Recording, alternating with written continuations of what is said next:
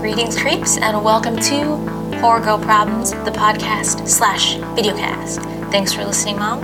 Now, you may think because Halloween has come and gone that the horrors are over. That is simply not so. In reality, Halloween just signifies the horrors are just beginning. While Halloween may be the highest of holidays, when it leaves, it doesn't mean the spookiness goes with it. In fact, Halloween ushers in a season of spooky as we enter into our darkest time of the year. Don't be fooled by the Yuletide cheer. There's still plenty of horrors to be had. And that brings us to today's very special treat. Author Jeff C. Carter is gifting us all this season with the existence of We Bleed Red and Green, a collection of 12 holiday horrors. And I'm about to give you a sneak peek into the collection with the first story from We Bleed Red and Green, Candy Cane. So grab a glass of nog or a mug of cocoa and raise a toast to holiday cheer as we dive into a tale of holiday fear, Candy Cane. That's thick. You guys see I'm dressed like the candy cane? Here we go. Candy Cane by Jeff C. Carter. Magnolia sat on her stump at the edge of the school playground. She tucked her chin into her puffy pink jacket and dragged a candy cane across the blacktop, laying down a sugary white line. A group of foraging ants crawled over to investigate. "Merry Christmas," she whispered. Boots crunched on dead leaves until she was surrounded. They were Ugg boots, new and trendy, each costing more than Magnolia's entire outfit. She was lanky, tall for 15, but her purple sparkle shirt and rainbow-patched jeans stood in stark contrast to their fashionable black leggings. "Hey, Magnobuddy, sitting with your friends?" Laughter swirled around her like winter wind. "Is it true you still believe in Santa?" "She does," another girl giggled. She told Lisa at Brittany's sleepover. Magnolia said nothing, eyes fixed on the feeding ants. "Well, do you believe in Santa or not?" Her cheeks burned red, and she shrugged, sinking deeper into her jacket. "Say it. Say Santa isn't real." The candy cane snapped against the ground, shattering into a red hook. "I won't." The girls clapped their gloved hands and cackled. "Oh my God, that's so adorable. I cannot wait to tell everybody. Before we go, do you still believe in unicorns? Or the tooth fairy?" The clique skipped off chanting "Santa Baby" as they hurried to spread fresh rumors and humiliation. Their voices were erased by a grinding breath that carried an animal stench. It was not the wet hay smell of the petting zoo. It was the dank reek of sunless forest, moss-stained hide, and old rot, mingled with a bitter perfume of smoke and iron. Magnolia kept her eyes down, as she always did. A spider crept from a crevice, eyes glinting green and black as it watched the ants. The beast's furnace breath broke with a snort that probed the air like a question. Magnolia answered quietly, "Naughty." Talons clacked and chains jangled as the creature withdrew in pursuit of its prey. Magnolia watched the spider slink away with its first ant, bound up and ready to eat. "Merry Christmas," she whispered.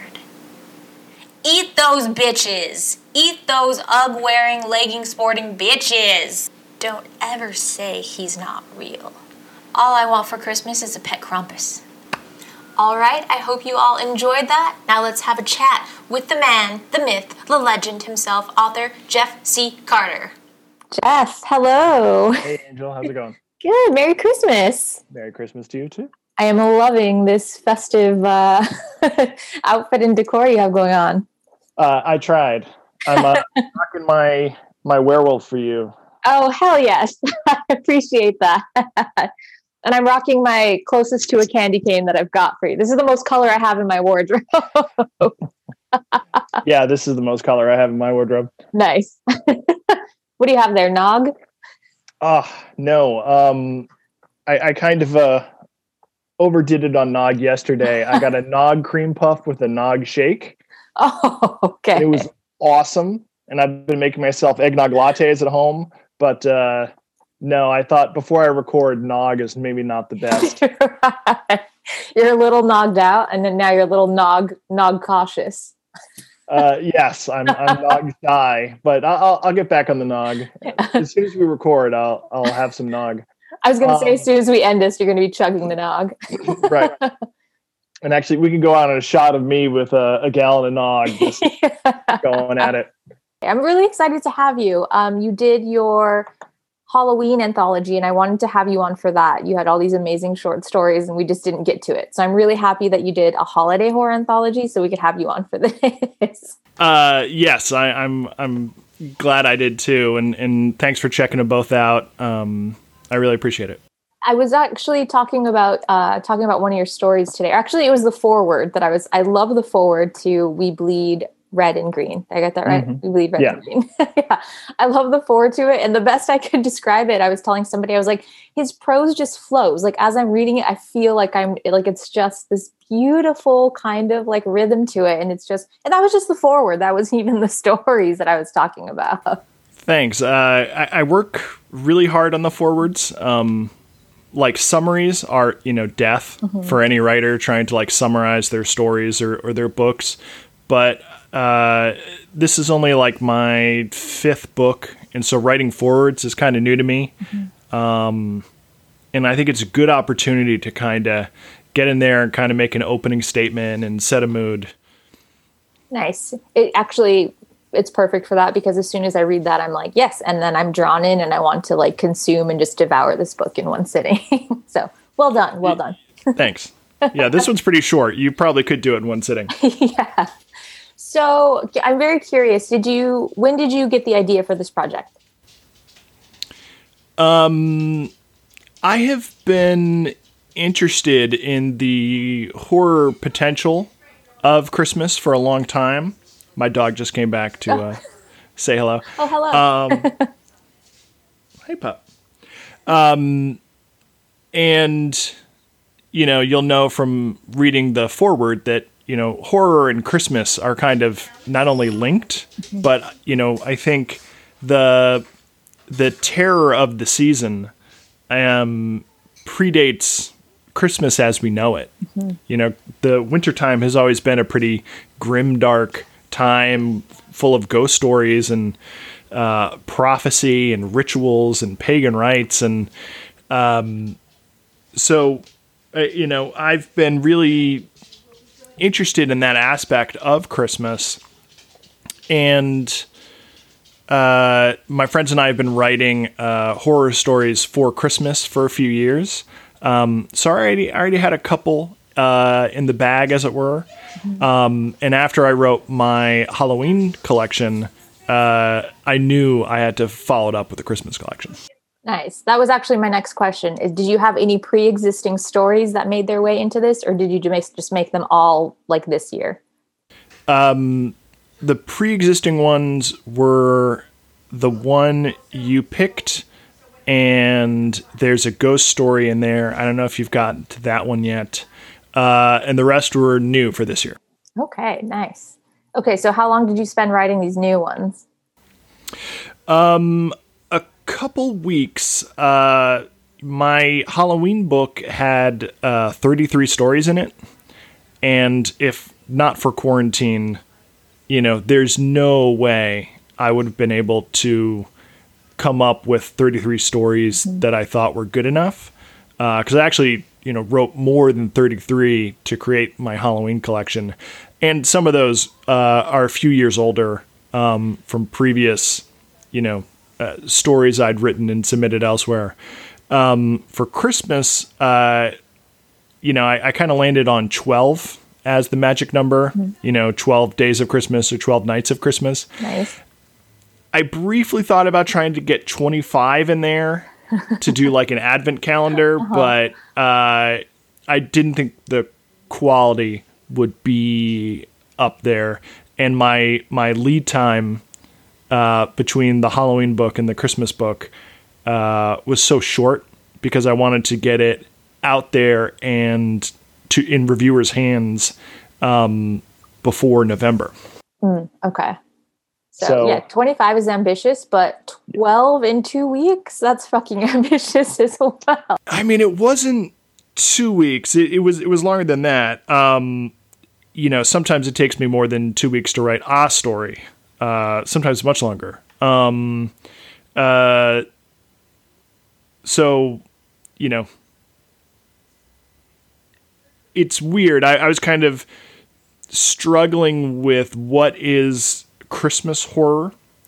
Halloween is, maybe just because I've been so immersed in it for so long, it's very easy to draw a circle around what is or is not a Halloween horror story. Whereas with Christmas horror, I think it's a little more broad. It doesn't have to take place on Christmas or have a guy in a Santa suit. I think anything that has to do with winter is fair game. I think anything that harkens back to the sort of Dickensian Victorian horror stories, like A Christmas Carol, are fair game. And then if you look at other countries and other cultures that have these really deep mythologies around wintertime and how they confront the fear of getting through that long, dark time where sometimes the sun doesn't come up for months at a time, and you're basically counting, your individual grains and kernels to see, like, did we harvest enough to make it to the spring? Their mythology is fantastic. So there is a nod to a Japanese ghost story in the book. I don't know if people are going to pick up on that, but just to say that, wintertime horror is pretty much a global phenomenon. And I thought it was easier to collect stories that would fit in a winter collection. Right. Okay. This is like Randy's Rules of Horror, how to survive a horror film, but it's Jeff's rules of a Christmas horror story. Exactly. If there is a crippled beggar boy with fingerless gloves, you're good. It counts. Put it in. Yeah. If anyone is asking for gruel. Gruel is automatically. I don't care if it's the middle of July. If you're asking for gruel, you're a Christmas story. Yeah. And it's horror. And it's horror, yes.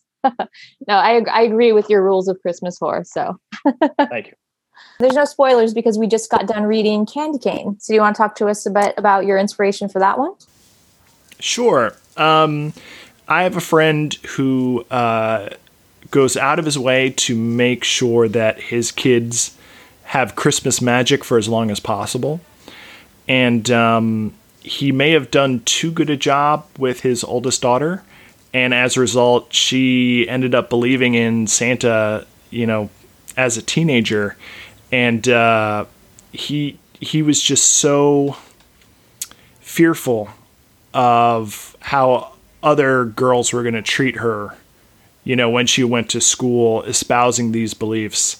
And that inspired me to, try to find a hook for, how would this girl interact with her peers? And more importantly, how could she be the perfect bait for Krampus to find naughty kids? I love it. She's like the detector, the naughty detector. Right. Yeah. He just shoves her out there as bait, and then mean girls come a running, and it's too easy. I loved it. It's kind of like To Catch a Predator. Yeah. And she's exactly. the bait. Nice. Yeah. And I love at the end when she just like whispers under her breath, like naughty, without looking up, like, yeah, go get those bitches. Yeah. I mean, it's justified. I feel like we've all been there, surrounded by mean girls in Ugg boots, getting teased. So it's got to be the Ugg boots and the leggings gang. Yeah. As I stand up to show off my Uggs and my leggings. Look, no shame, but naughty. As you just see something come off screen, you come and just like devour me. Yeah. I do have to say, I am in my 30s and I still get visits from Santa Claus. Fantastic. Good for you. Yeah, I love it. I love it. So I'm a believer. I was a believer then. I'm a believer now. Firm believer always. I will never not say that Santa isn't real or is real. Wait, that's a triple negative. Hold on. I'll never say that Santa isn't real. Okay. Ugh. Yeah, you don't ever say that. Yeah. Right. I am a believer. I'm a believer. There we go. Okay. Yes. Yes. I believe in Santa Claus. Yeah. Watch out for that fireplace behind you. You better watch your words carefully, sir. It really is an extension of my Halloween book, We Bleed Black and Orange. You might remember that, it was my way of kind of coping with the fact that Halloween was probably going to be canceled this year, or was not going to look like anything, we recognized as Halloween. So it was my way to just kind of help people capture some of that Halloween spirit, even if there wasn't a lot to go around. And, I live on the West Coast, but I was raised on the East Coast. So I only see my family every other year, every 2 years, sometimes every 3 years. So not being able to go home for the holidays is tough. And I wanted to write something that would, create a little Christmas spirit, even if it's a darker Christmas spirit. I appreciate that. And it does kind of feel like that. One of the, I guess, silver linings about all of this shittiness of 2020 is this kind of feeling of togetherness, like people like you that are creating something as a kind of like a personal coping mechanism. I'm sure it's kind of a catharsis doing these things, but then you get to share it with other people and it feels like not so isolated and alone, which I super appreciate. Absolutely. Both books were really cathartic, and now that the book is out there and people are starting to review it and give feedback, it does feel good. There's some, I kind of deliberately went for the heartstrings with some of these stories. So I think I'm, giving people the feels. I did tear up for one of the stories. Which one? I don't remember the word. It's I don't want to spoil it, but it's with when Santa goes to visit the old woman, and yeah. Yes. What's the name of that one? He Spoke Not a Word. He Spoke Not a Word. Okay. I was thinking it was that, and then I thought maybe I was mixing that one up with the soundless chamber one. So Gotcha. The title could work for either one. So That's right. I was gonna go. I was speaking of process. I love Christmas carols. Like, love them. My family is insane about Christmas carols, and it drives my wife nuts because she can actually hold a tune, and we just sound like cats in a bathtub. I mean, we're not a talented bunch of singers, but we won't let it stop us. The heart is there. Carols. The heart is there. Lungs, vocal cords, not so much. But I love Christmas carols, and it's. I feel like if you're gonna pull something out to be a refrain or a reference or a title of a story, you want something that's really resonant. And man, Christmas carols check all those boxes for me. I was tempted to go through the whole collection and name every story, after some lyric or line from a Christmas story, but I use some restraint. Yeah, a little bit. Practice a little bit of restraint there. Yeah. That one, you know what? Speaking of the sound chamber one, it kind of a little bit reminded me of what's the Twilight Zone episode, Time Enough at Last? Yes. It gave me a little bit of that kind of vibe. Absolutely. So my story, Blessed Silence, is about a misanthropic guy who takes advantage of the winter break to go into work where he works as an audio engineer and go into one of these anechoic chambers. It's like the most soundproofing place you can imagine. It's where they go and they test high-tech equipment and instruments and microphones and speakers and things like that. And he just wants to seal himself off from the world and finally get some quiet. And I had that idea a while back, and I wasn't sure quite what the sort of the hook was. Like, yes, guy wants quiet, guy goes into silent chamber. But you can see the same kind of thread running through Time Enough at Last, where it's someone who, it's not that the guy wants to be alone to read, it's that he hates people.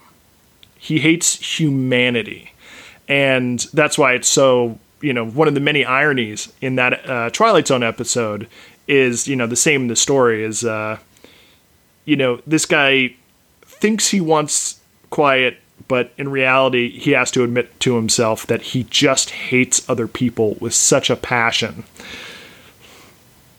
And that was the hook for me. Yeah. And then it's kind of that monkey's paw thing where it's like, okay, well, be careful what you ask for. Be very, very specific with your wishes. Right. If you want true silence, be ready for what it's like. You better draw up a contract exactly as to what that entails, because be careful. Also, nothing about that sounded relaxing to me. Like, as I'm reading about him going deeper and deeper into this, like, layers and layers of more and more silence, I'm like, this sounds fucking awful. And then I was like wondering to myself, like, could I actually like go in there and spend 5 minutes? Like, I have no desire whatsoever to experience that. In my research, there are sort of reports that some people can't stay in these sort of cones of silence for too long. It freaks them out, or it makes them nauseous or uncomfortable. And there hasn't been like any hard evidence on this, but like musicians and stuff do not like it. Like, if there's not a certain bubble of warmth, even like just echoes off surfaces and the sound of your own voice or your breath, having that all kind of sucked out, it is kind of like being dead, yeah, it's sort of a creepy thought. And I think I'd like to try it, but I don't know how long I'd last in there. When I like would want to try it for maybe all of 30 seconds, maybe not even that, just to be like, yeah, no, I can't hear anything at all. Okay, let me out. Like, I like my bubble of warmth. Yeah. Good luck finding the door. Yeah, fuck. And I would have to do it with the door open, so it wouldn't even count, really. But that's right. It wouldn't work. I don't even need to hear like the sound of my own voice or anything, but just like an unnatural like void where it's literally just nothingness. Like, that's too spookily unnatural, and I don't think I need any of that. It's literally unnatural, because there's no place on earth, that is so quiet and that absorbs sound, like that, which is why they've had to engineer these special facilities. And it is interesting that if you had the right, like, electronic key cards, there are doors you could open in the world that would take you to places that are totally unnatural. Like, where they freeze stuff, to colder, like colder than, Antarctic temperatures. And, they do all these weird stuff to bend science. Or they make like smells that have never been smelled before. And that gives me hope as a horror writer. Smells that have never been smelled before. Please make a story about that in your next Halloween anthology. Done.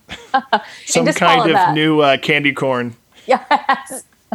Not Thanksgiving candy corn, though, please. I've had enough of those. All right. We'll come up with something new to torture you. Okay, good. Did you try those? They're freaking horrendous.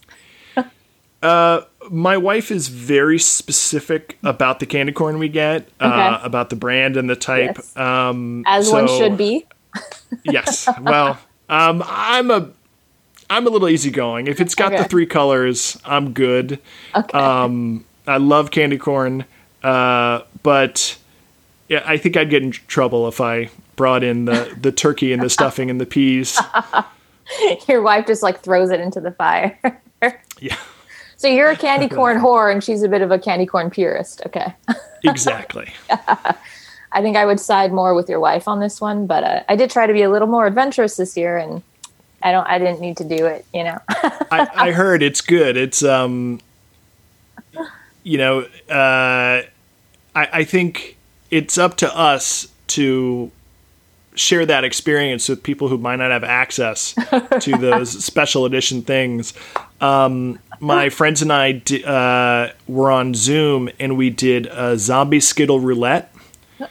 So I sent a bag of the zombie flavored Skittles to all my friends. I have not heard of these. Oh man. So it's a silver bag. They're called zombie flavored Skittles, and they're just regular Skittles, but certain random Skittles have the zombie flavor. Ugh. And so we played zombie roulette, and we just went around the squares on the Zoom call, and we'd each take one, and you can't fake it. When someone bites into one of those zombie Skittles, like you see the virus like break out into their face. Skittles did not come to mess around. Like they brought it with their zombie Skittles flavor. It was really, really hellish. And now I feel like you gotta eat them. I'm like intrigued, but also terrified, which I guess is how I end up putting that stuff in my face in the first place. But I mean, none of us described it in the same way. If I had to guess, it was like a tomato, garlic, Sour Patch. I mean, it was just so rancid. And I love the fact that they sold and marketed these to people as candy. And people were eating them. I mean, I can think of at least, 6 people that ate them. Oh, man. Okay, I need to track those down because I'm kind of curious about it. Not what I would have pictured, tomato, rancid, Sour Patch combo, but... I mean, that's just when my tongue died, that's what it was screaming. My friends had different results. Maybe it's just like whatever your version, whatever's going to kill your tongue, like personally, like that's the flavor that you experience. The special receptors. Yeah, I like that. It finds your greatest fear. Yeah. It's the Pennywise of candy. Yeah, exactly. That's a terrifying one. There's another story for you. Yeah. All right. Are you ready for these questions? No, but hit me. Here they come anyway. All right. I was asking as a courtesy, but they're on their way. Okay. Okay. Who is your favorite final girl? So I know that Ripley is the classic answer. Mm-hmm. And up until like a month ago, that probably would have been my favorite final girl. Have you seen the movie Phenomenon? No. It's a crazy 80s Dario Argento film. Oh, with Jennifer Connelly. With Jennifer Connelly. Okay. Have you seen it?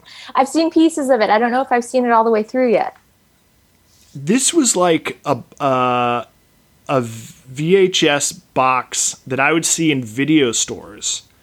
My whole life, I would walk past it, and I'm like, what is going on with this movie? There's this girl, and her face is half gone, and there's like swarms of bugs, and there's a killer. And I always wanted to see it, and I finally got my chance. I finally saw it like a month ago. And in this movie, the final girl is young Jennifer Connelly, and she is a girl with the psychic ability to control insects. She has a sidekick that is a knife-wielding monkey. Okay. and no matter how many people get brutally killed in front of her, she just shakes it off. Okay. Like, she is unflappable. Nothing phases her. And I feel like if I was a final girl in any of these other movies, like Texas Chainsaw Massacre or F-13 or whatever, even if I survived, I would be so traumatized. Mm-hmm. But this girl, like I said, psychic ability to control bugs, knife-wielding monkey sidekick, unflappable. So that is my choice. That's a good answer. Okay. Thank you. I don't know why that movie doesn't get more love. Like, I don't know why I haven't seen it multiple times. I love Argento. I love Jennifer Connelly. I love monkeys.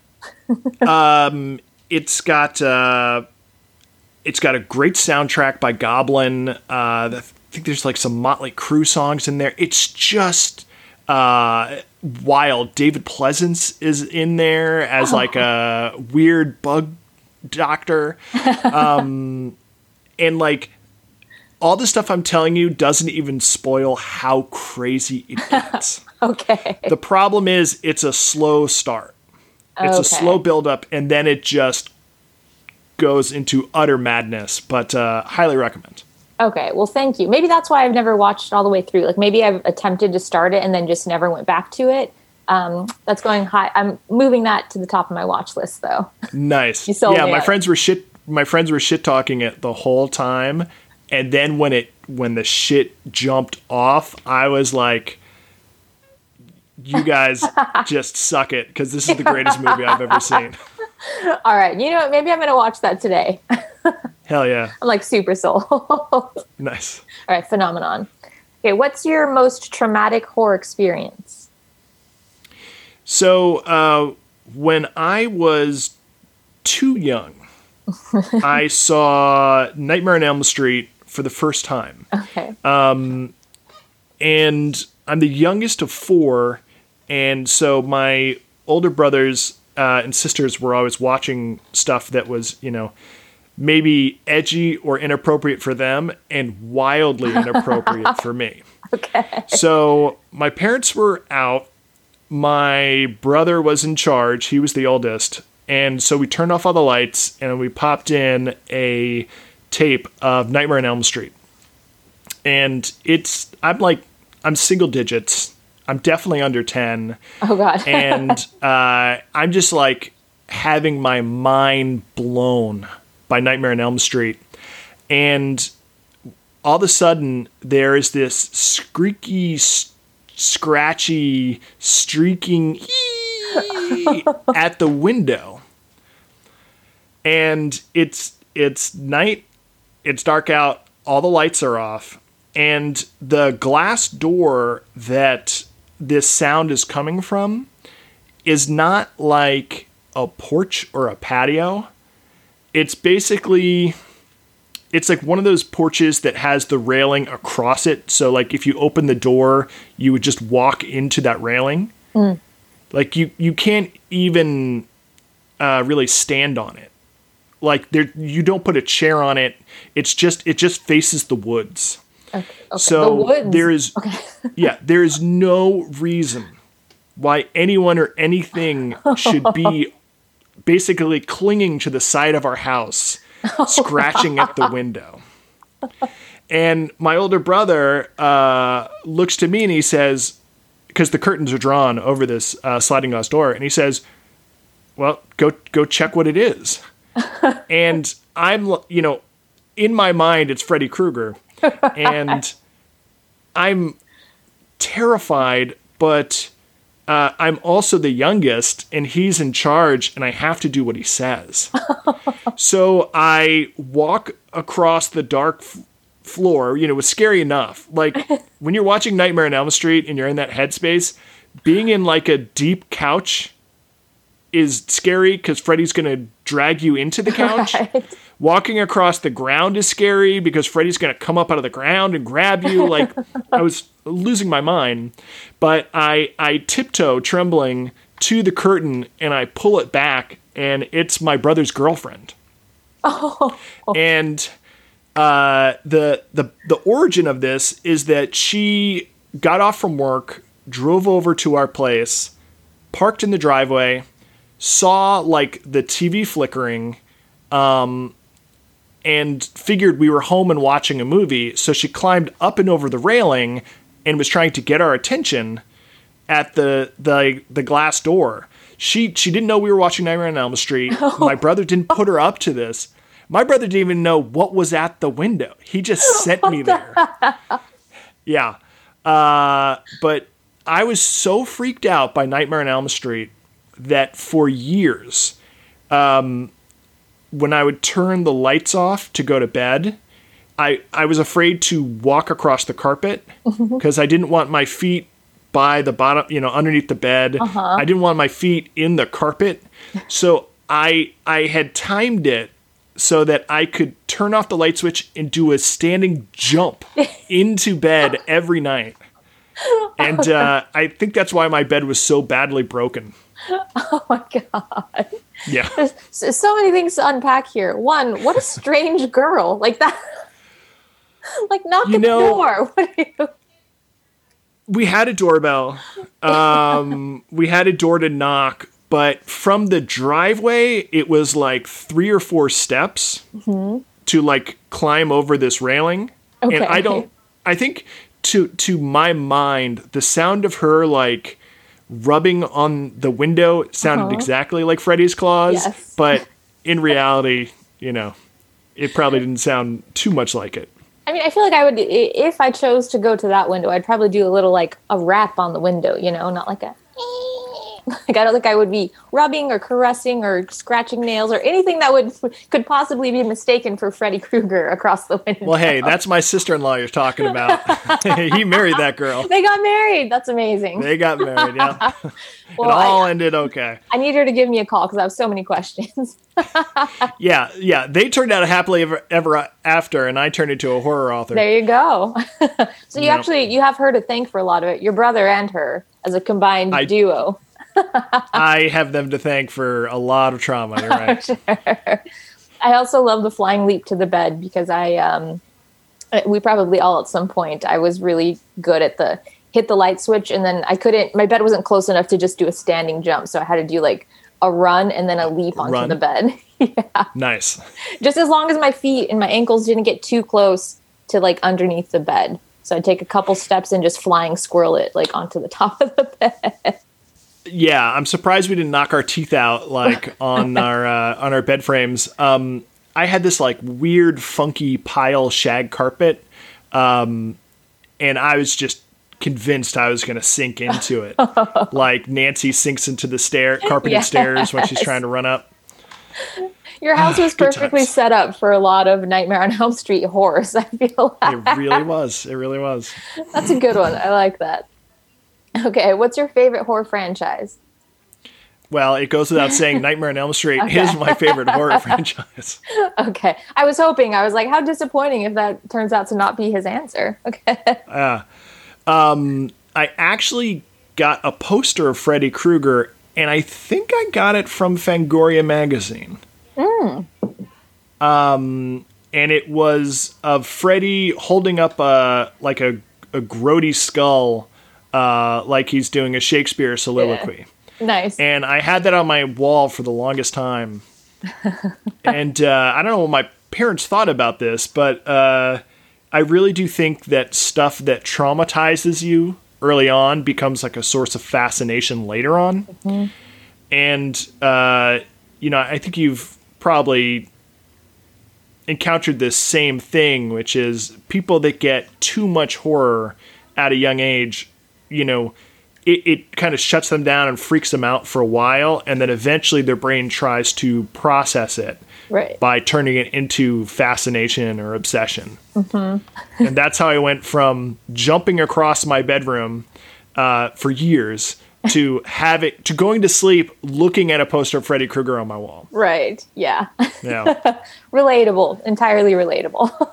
Yeah. You get the shit scared out of you, and then for some reason at some point in your life, like you look at your house and it's just horse shit everywhere.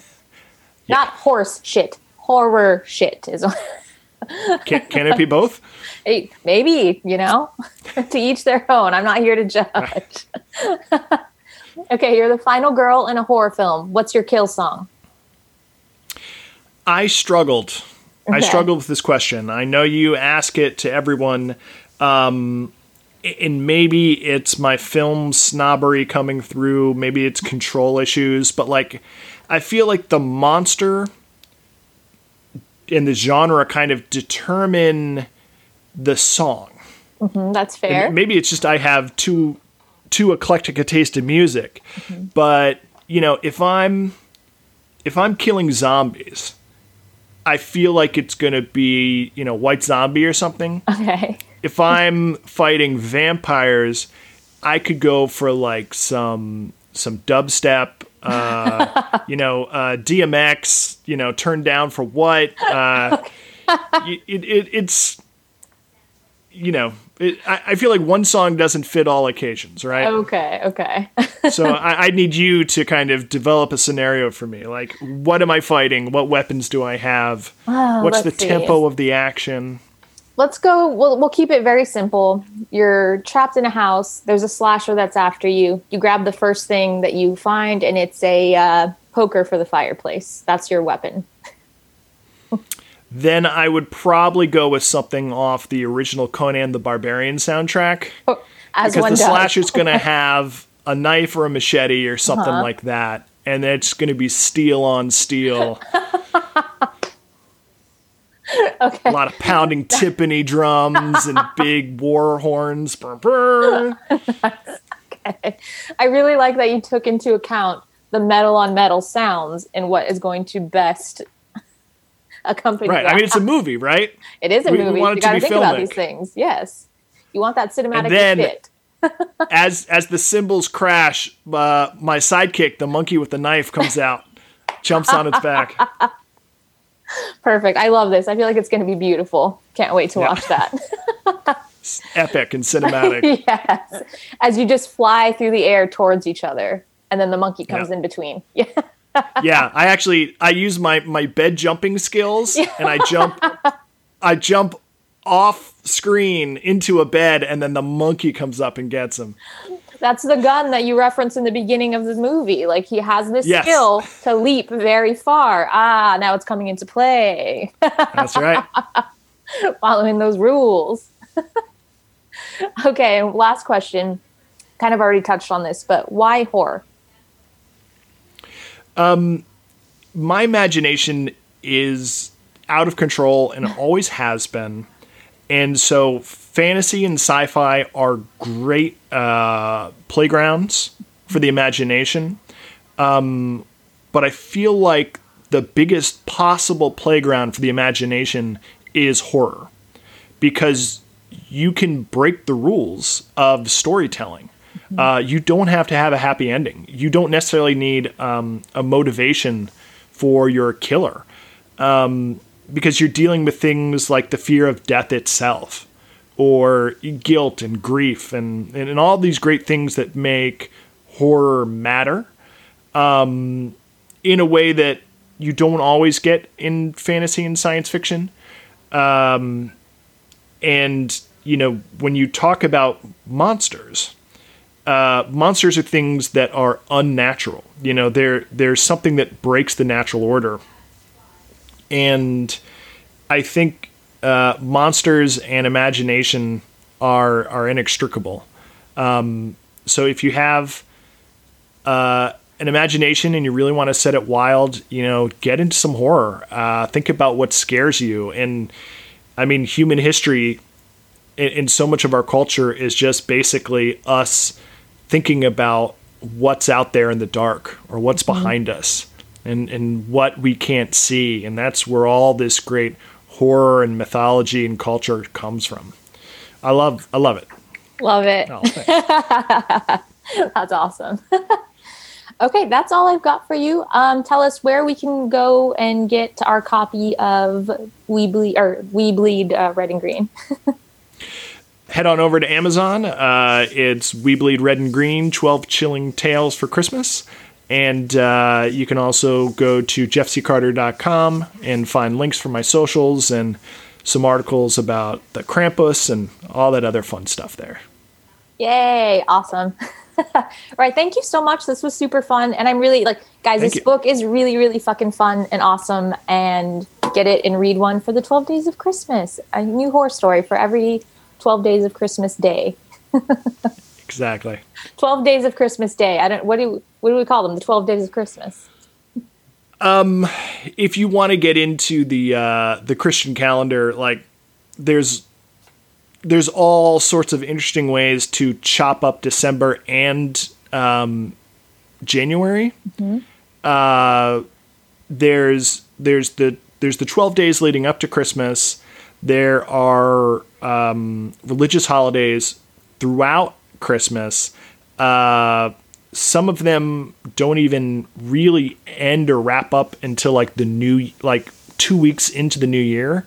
The Yuletide season typically covers everything from like November to January. So depending on what your frame of reference is, it's not just like, oh, there's Christmas Eve and then there's Christmas. You know, sometimes there's 24 days or 25 days or like 50 days. You know, all part of the reason why, you know, so much can fit into this winter Yuletime horror. And you did a great show about the equinox. Oh, thank you. And you kind of drilled down on that. And, you know, nowadays we think, okay, the veil thins on Halloween, and then like midnight Halloween, the veil slams shut. But ancient people thought the veil was pretty much thin until the spring equinox. These are our dark days. This is our dark season.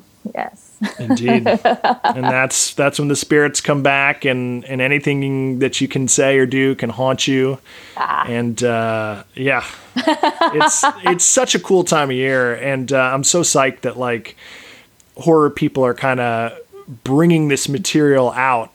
I feel like with the Christmas creep, you know, as Christmas pushes deeper and deeper into October is like, I feel like Christmas kind of reached into October, and then Halloween grabbed it and was like, come here. And it's like, all right, here's Tim Burton. Here's The Nightmare Before Christmas. Here's Krampus. You know, here's, Silent Night, Deadly Night. And just like, I think it's going to be really good. In the years to come, we're just going to get so much great Christmas horror. Yes, I'm here for it. I'm so here for it. Like, as you said, we have that kind of like the Halloween hangover and that like depression of like, oh God, it's gone. So the more we can like kind of like keep it going and get some more Christmas horror, like I'm so here for it.